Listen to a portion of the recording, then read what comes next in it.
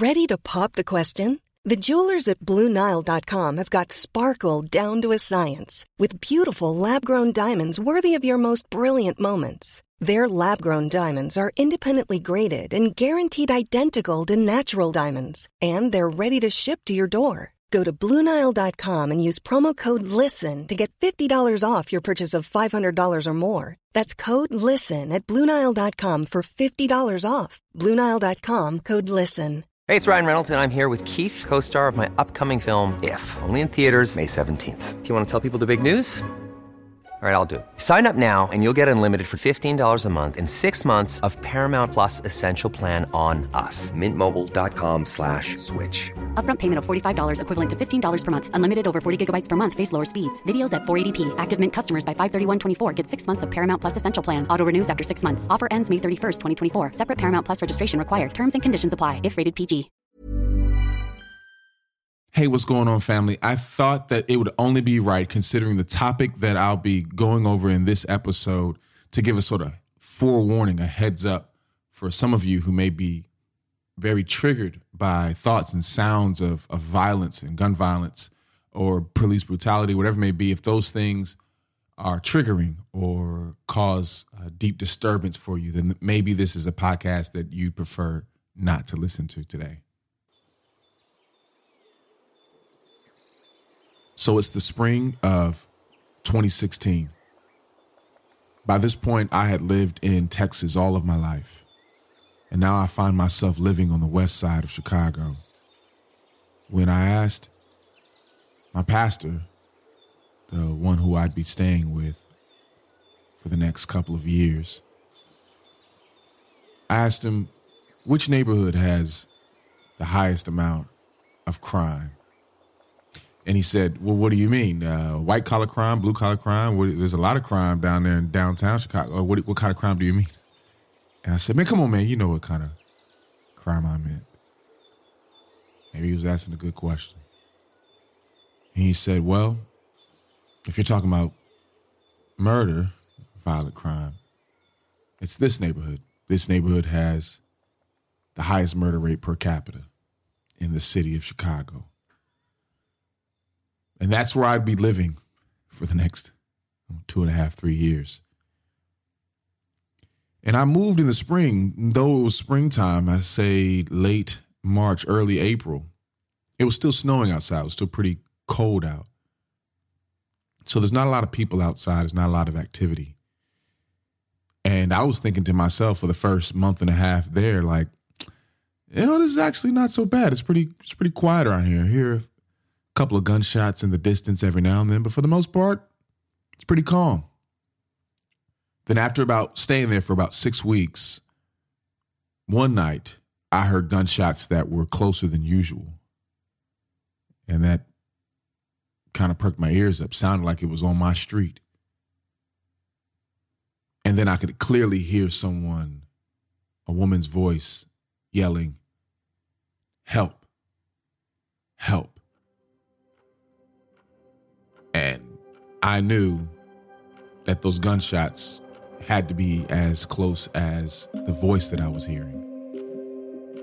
And so I peek out the window to see what's going on. There's already people out in the street standing around.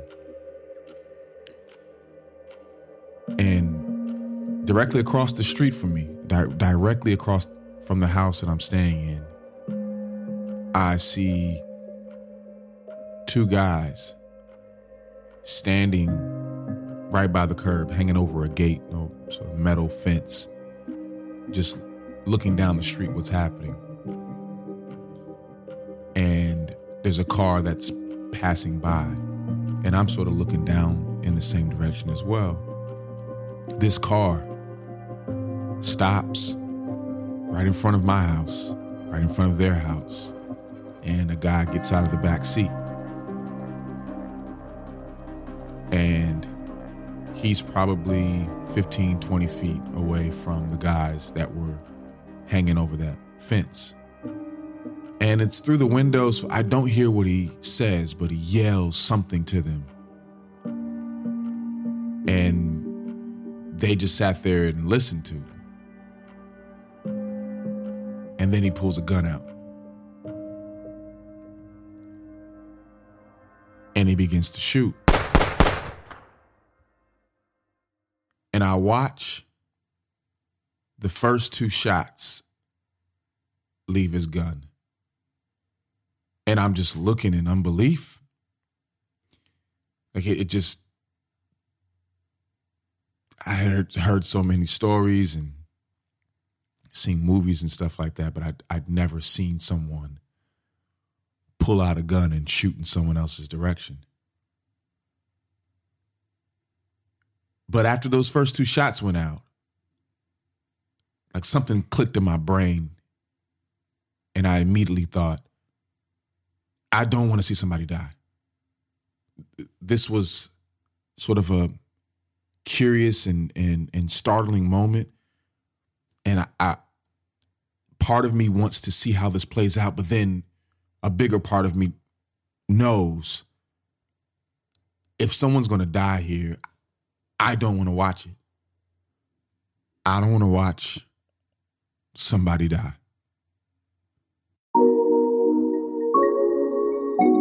Ladies and gentlemen, welcome aboard Flights and Feelings Airlines Flight 1 with nonstop service from Chicago to Atlanta. My name is Joseph. I will be your flight attendant, assisted by our Atlanta-based cabin crew. We ask that you please fasten your... What's going on, family? My name is Joseph Solomon. I'm a singer, songwriter, poet, spoken word artist, YouTuber, lifelong student, ever doubtful or just curious Christian, frequent flyer,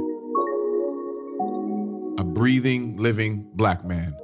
Welcome to the Flights and Feelings podcast, where we thoughtfully and vulnerably travel through faith, relationships, sexuality, science, health, and culture via storytelling, poetry, and conversation. So if you're listening to this podcast in the same week that it is released, I don't have to recap the feelings of this week, the sort of back-to-back videos that we're seeing of Black men be murdered by either a law official or someone who imagines they are a law official. And there's so much conversation going on around it, like from Black people, from white people, from political, conservative, political, liberal, Christians, non-Christians, whatever it may be. And a lot of the conversation is sort of redundant. It's and not even in a bad way. I get it. I think that a lot of the conversation is something that we've been sort of hashing out and rehashing out on social media platforms for the past, I'd say, about 6 to 7 years, like in a more heavy national rotation. But in all of that, I wanted to sort of look at another particular angle of the outrage, of the tragedies that we see online, the stories that we hear about the mistreatment and the abuse and murder of Black men.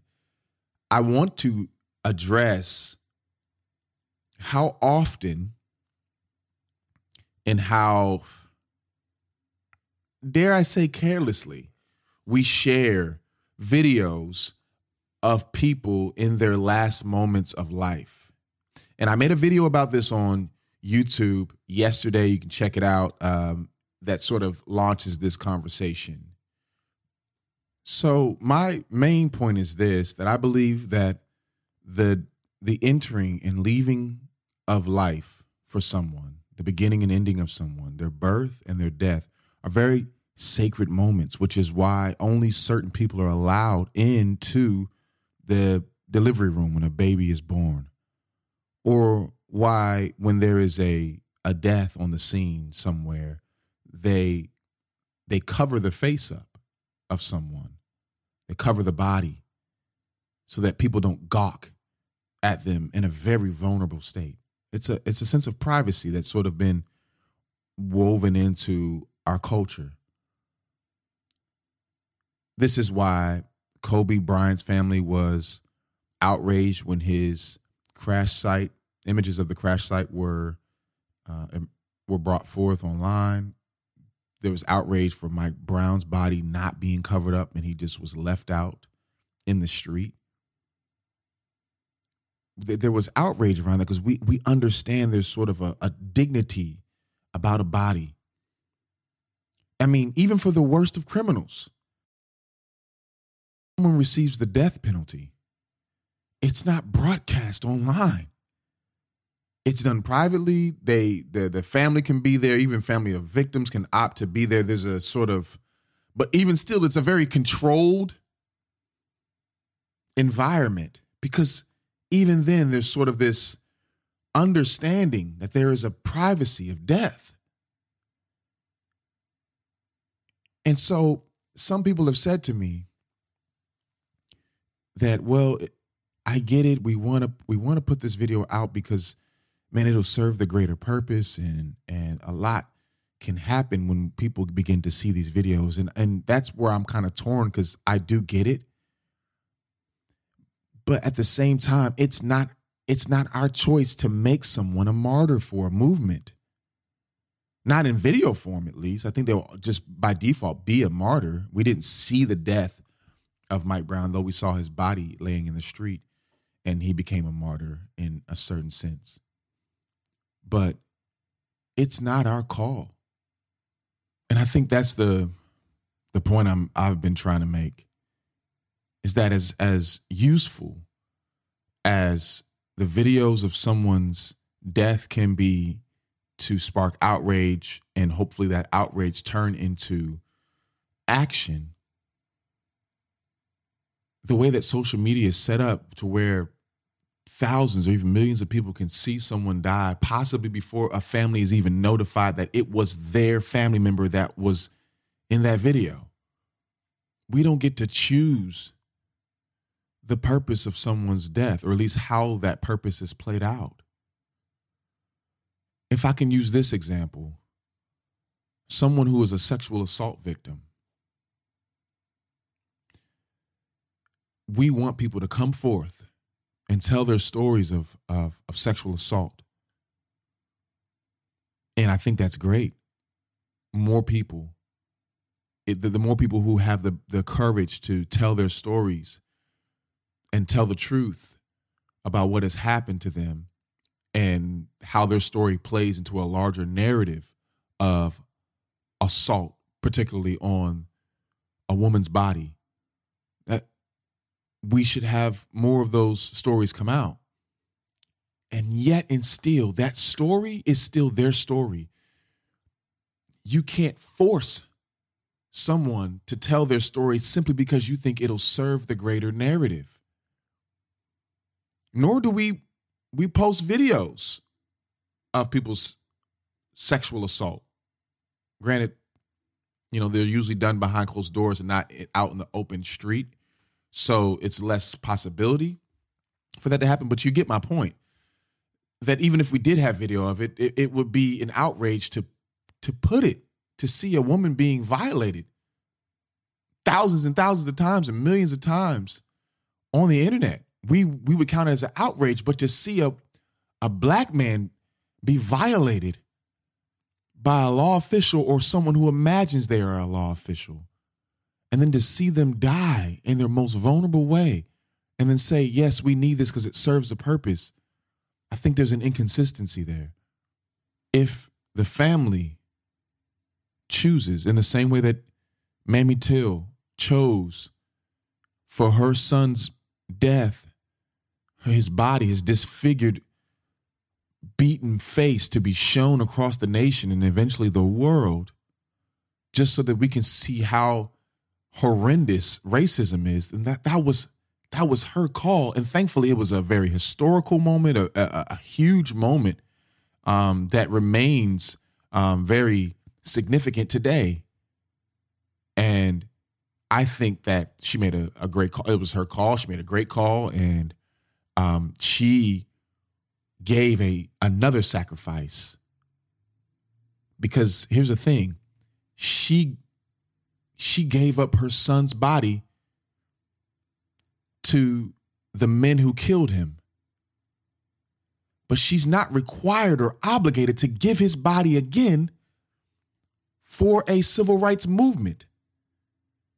Though she obviously would not be wrong if she did, but that was her call.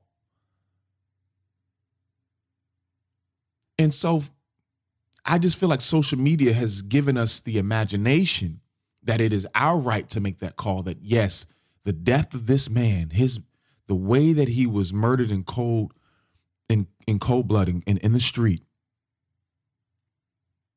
it's our call to use his last moments, that video, and show it millions of times over.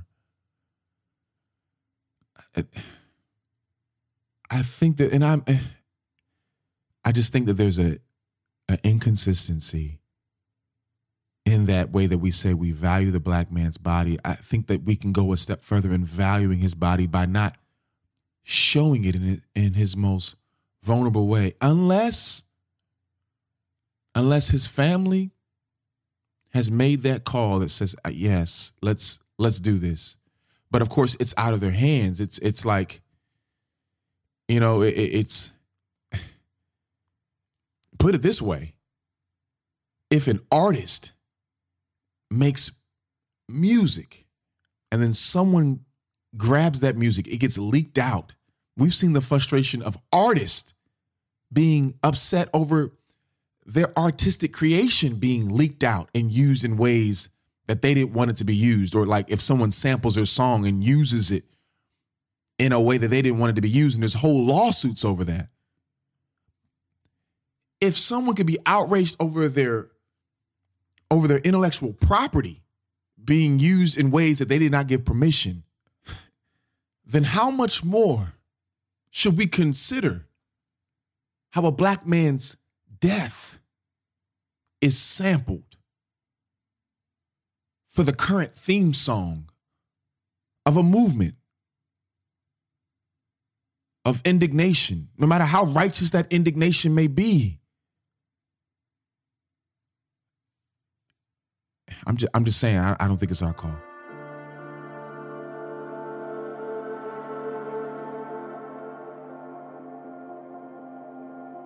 Emmett Till, 14, was kidnapped and killed allegedly for wolf whistling at the wife of accused Roy Bryant.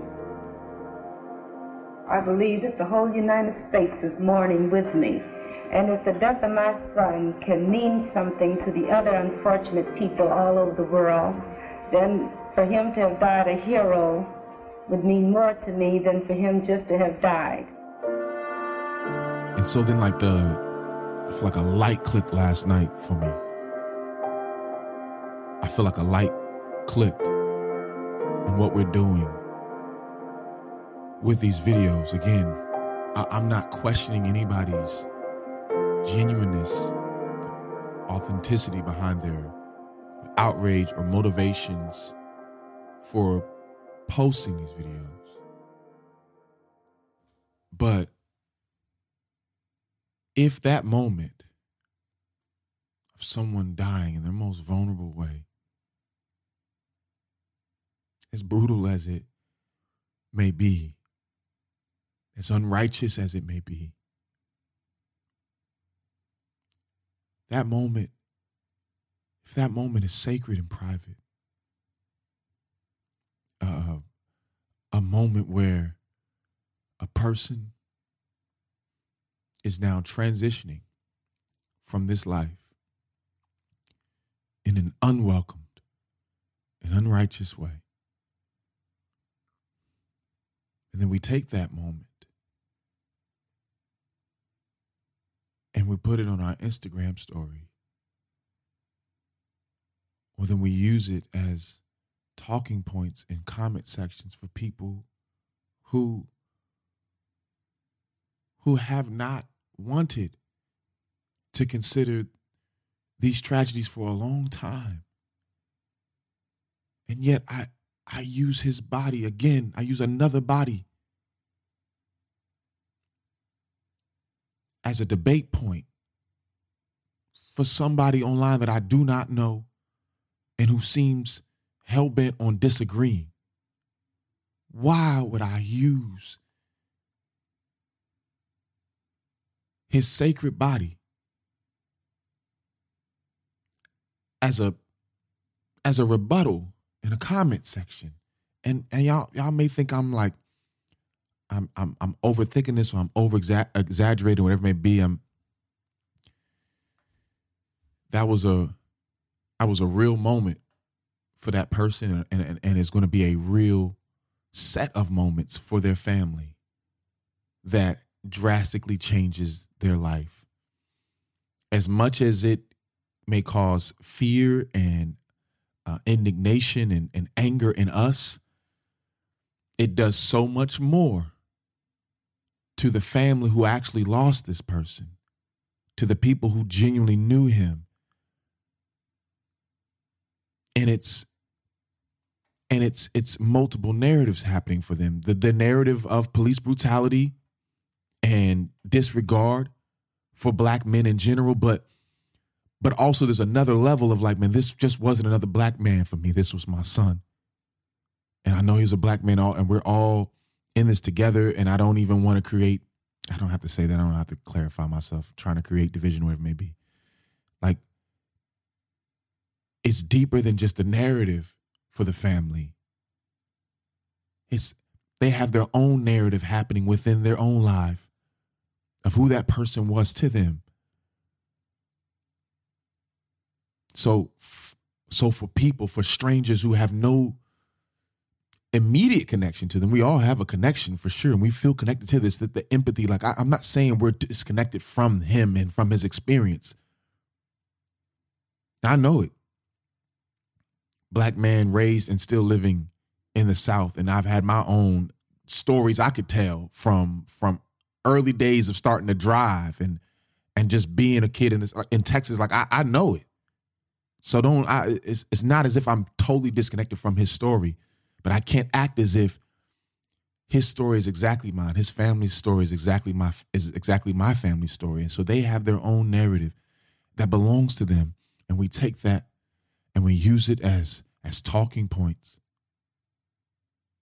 for people who couldn't give a damn about his body, about his life, or may just give one or two damns, but not a lot of them. And we just want to muster up some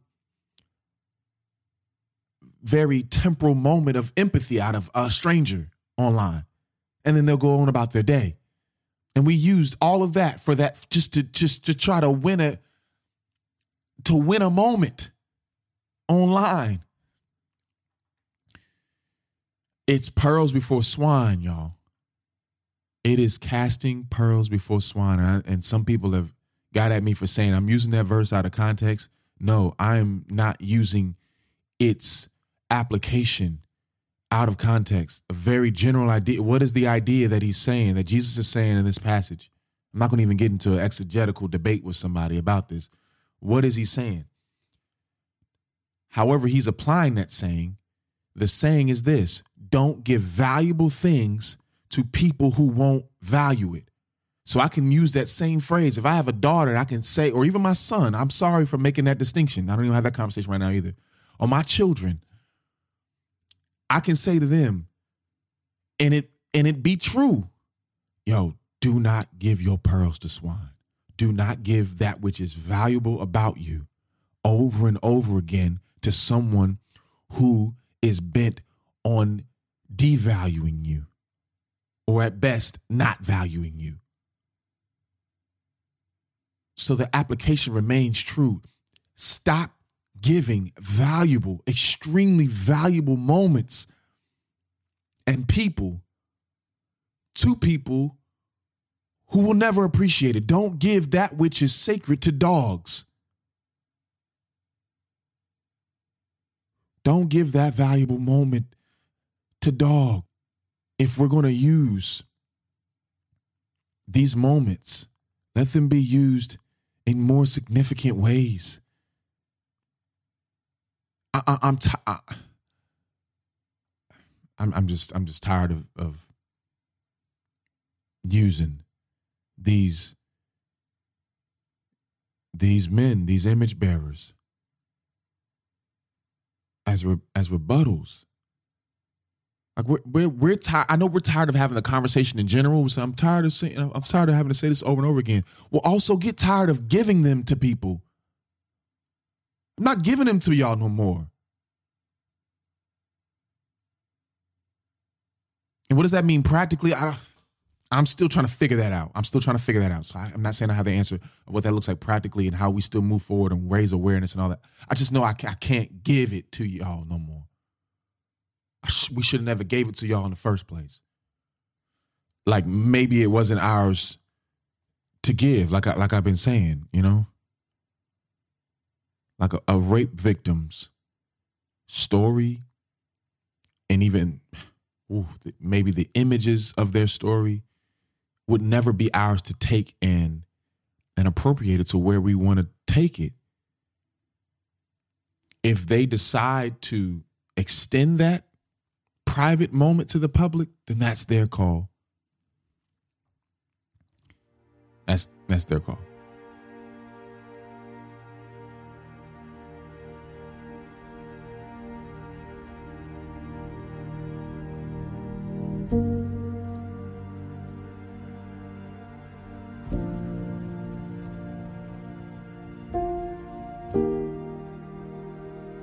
You know, I started this podcast off with a story about black on black violence in Chicago. Oh, it's like a magic wand for some people when they hear of police brutality and they want to make the images of it, the reality of it disappear. They pull out this magic wand and they say, oh, what about black on black crime in Chicago? And that defeats everything that you could ever say about a law official or someone who imagines they're a law official murdering a black person. See, y'all got black on black crime. So before you can even talk about this, let's talk about the black on black crime. And having lived in Chicago and knowing the real efforts, man, tangible, that I don't even have to go into the details of it to try to prove something, because I feel like I'm giving pearls to swine. That like, well, see, this is what we're doing. Like, let's prove to you that we really are working on black crime. See, so then now we can have this conversation with you. Like, if you're someone who pulls that, then you're not even worthy of the conversation, because the efforts and the trauma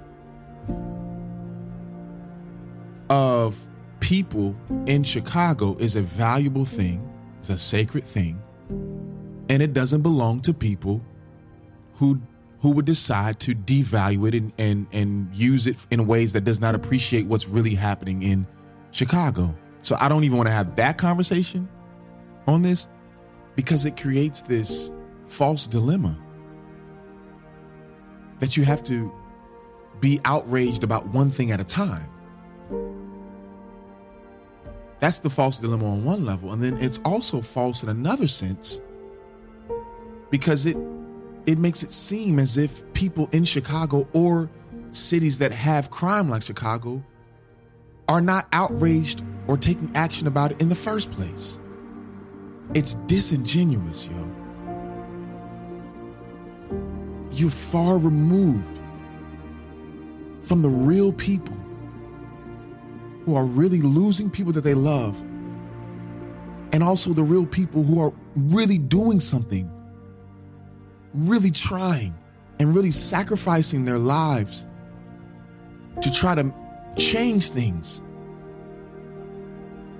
in these torn and broken neighborhoods. It's really happening.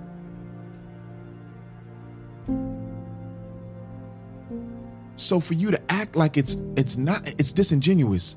You're saying it from hundreds or thousands of miles away from these neighborhoods that you bring up, and you use in Chicago is just the easy. It's a big city. It's been nationalized in a lot of ways, so it's just like an easy talking point. It's an easy punching bag. You don't know. You don't know.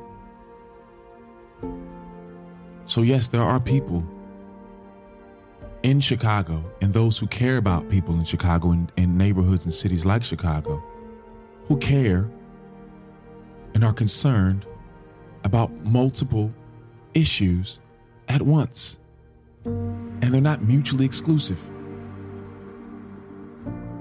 And I think a sort of the watershed highlight moment of these two conflicts is Laquan McDonald,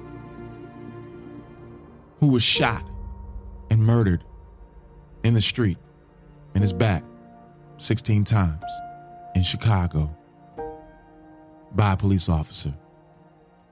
And they covered it up until people on the ground did work to reveal that cover-up. So which one should we be concerned about in Chicago?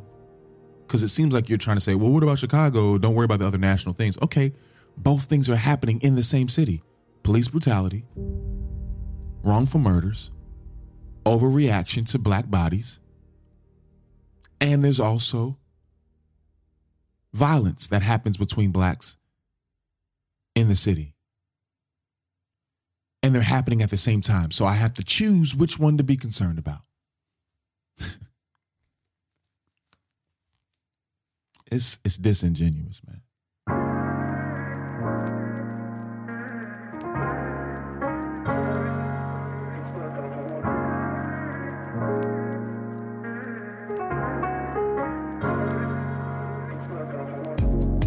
Because we've given the videos, not just online, those videos make their way to courtrooms.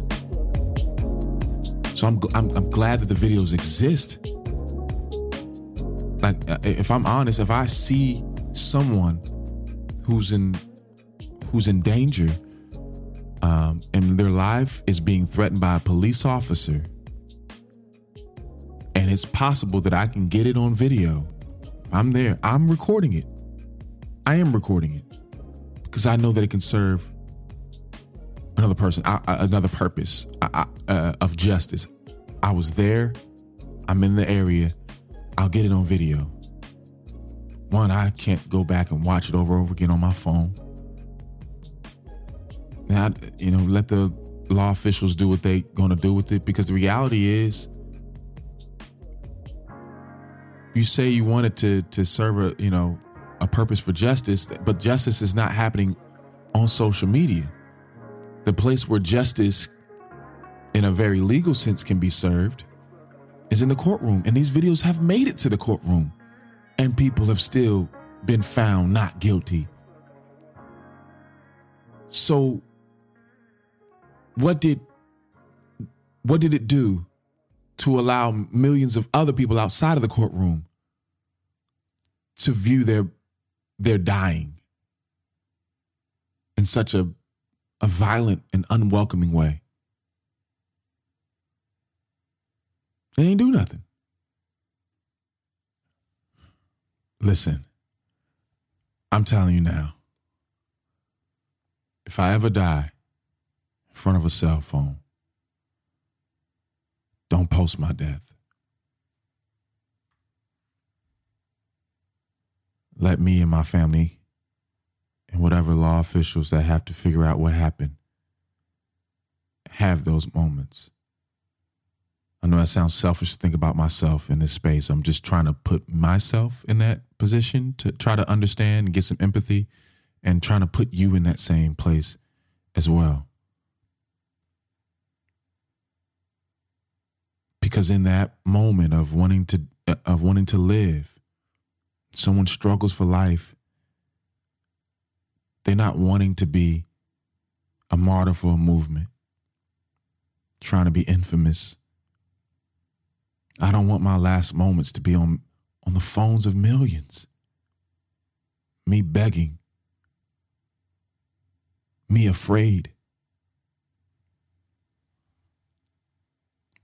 The medical staff and my family saw me in. Let the law officials, the necessary folks in my family see me out. I don't want my mom to know her son's death is on everybody's phone.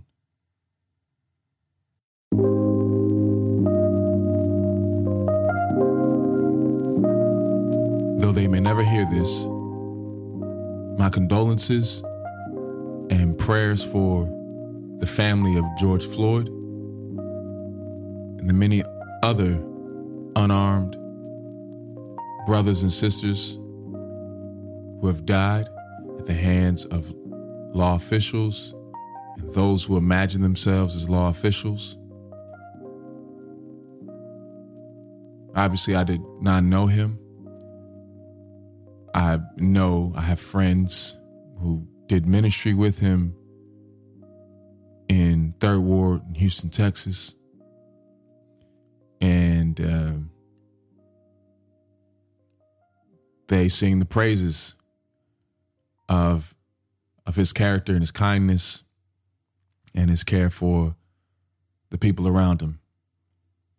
And so that would be the lasting memory,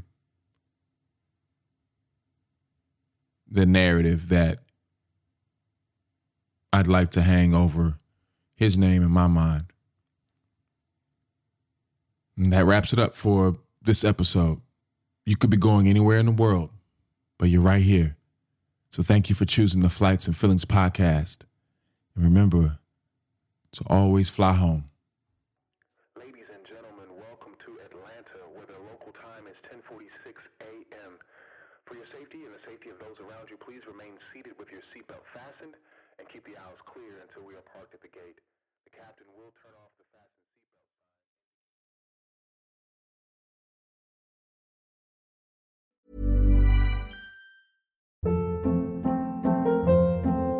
Hold up. What was that? Boring. No flavor. That was as bad as those leftovers you ate all week. Keke Palmer here, and it's time to say hello to something fresh and guilt-free. Hello Fresh. Jazz up dinner with pecan-crusted chicken or garlic butter shrimp scampi. Now that's music to my mouth. Hello Fresh. Let's get this dinner party started. Discover all the delicious possibilities at HelloFresh.com.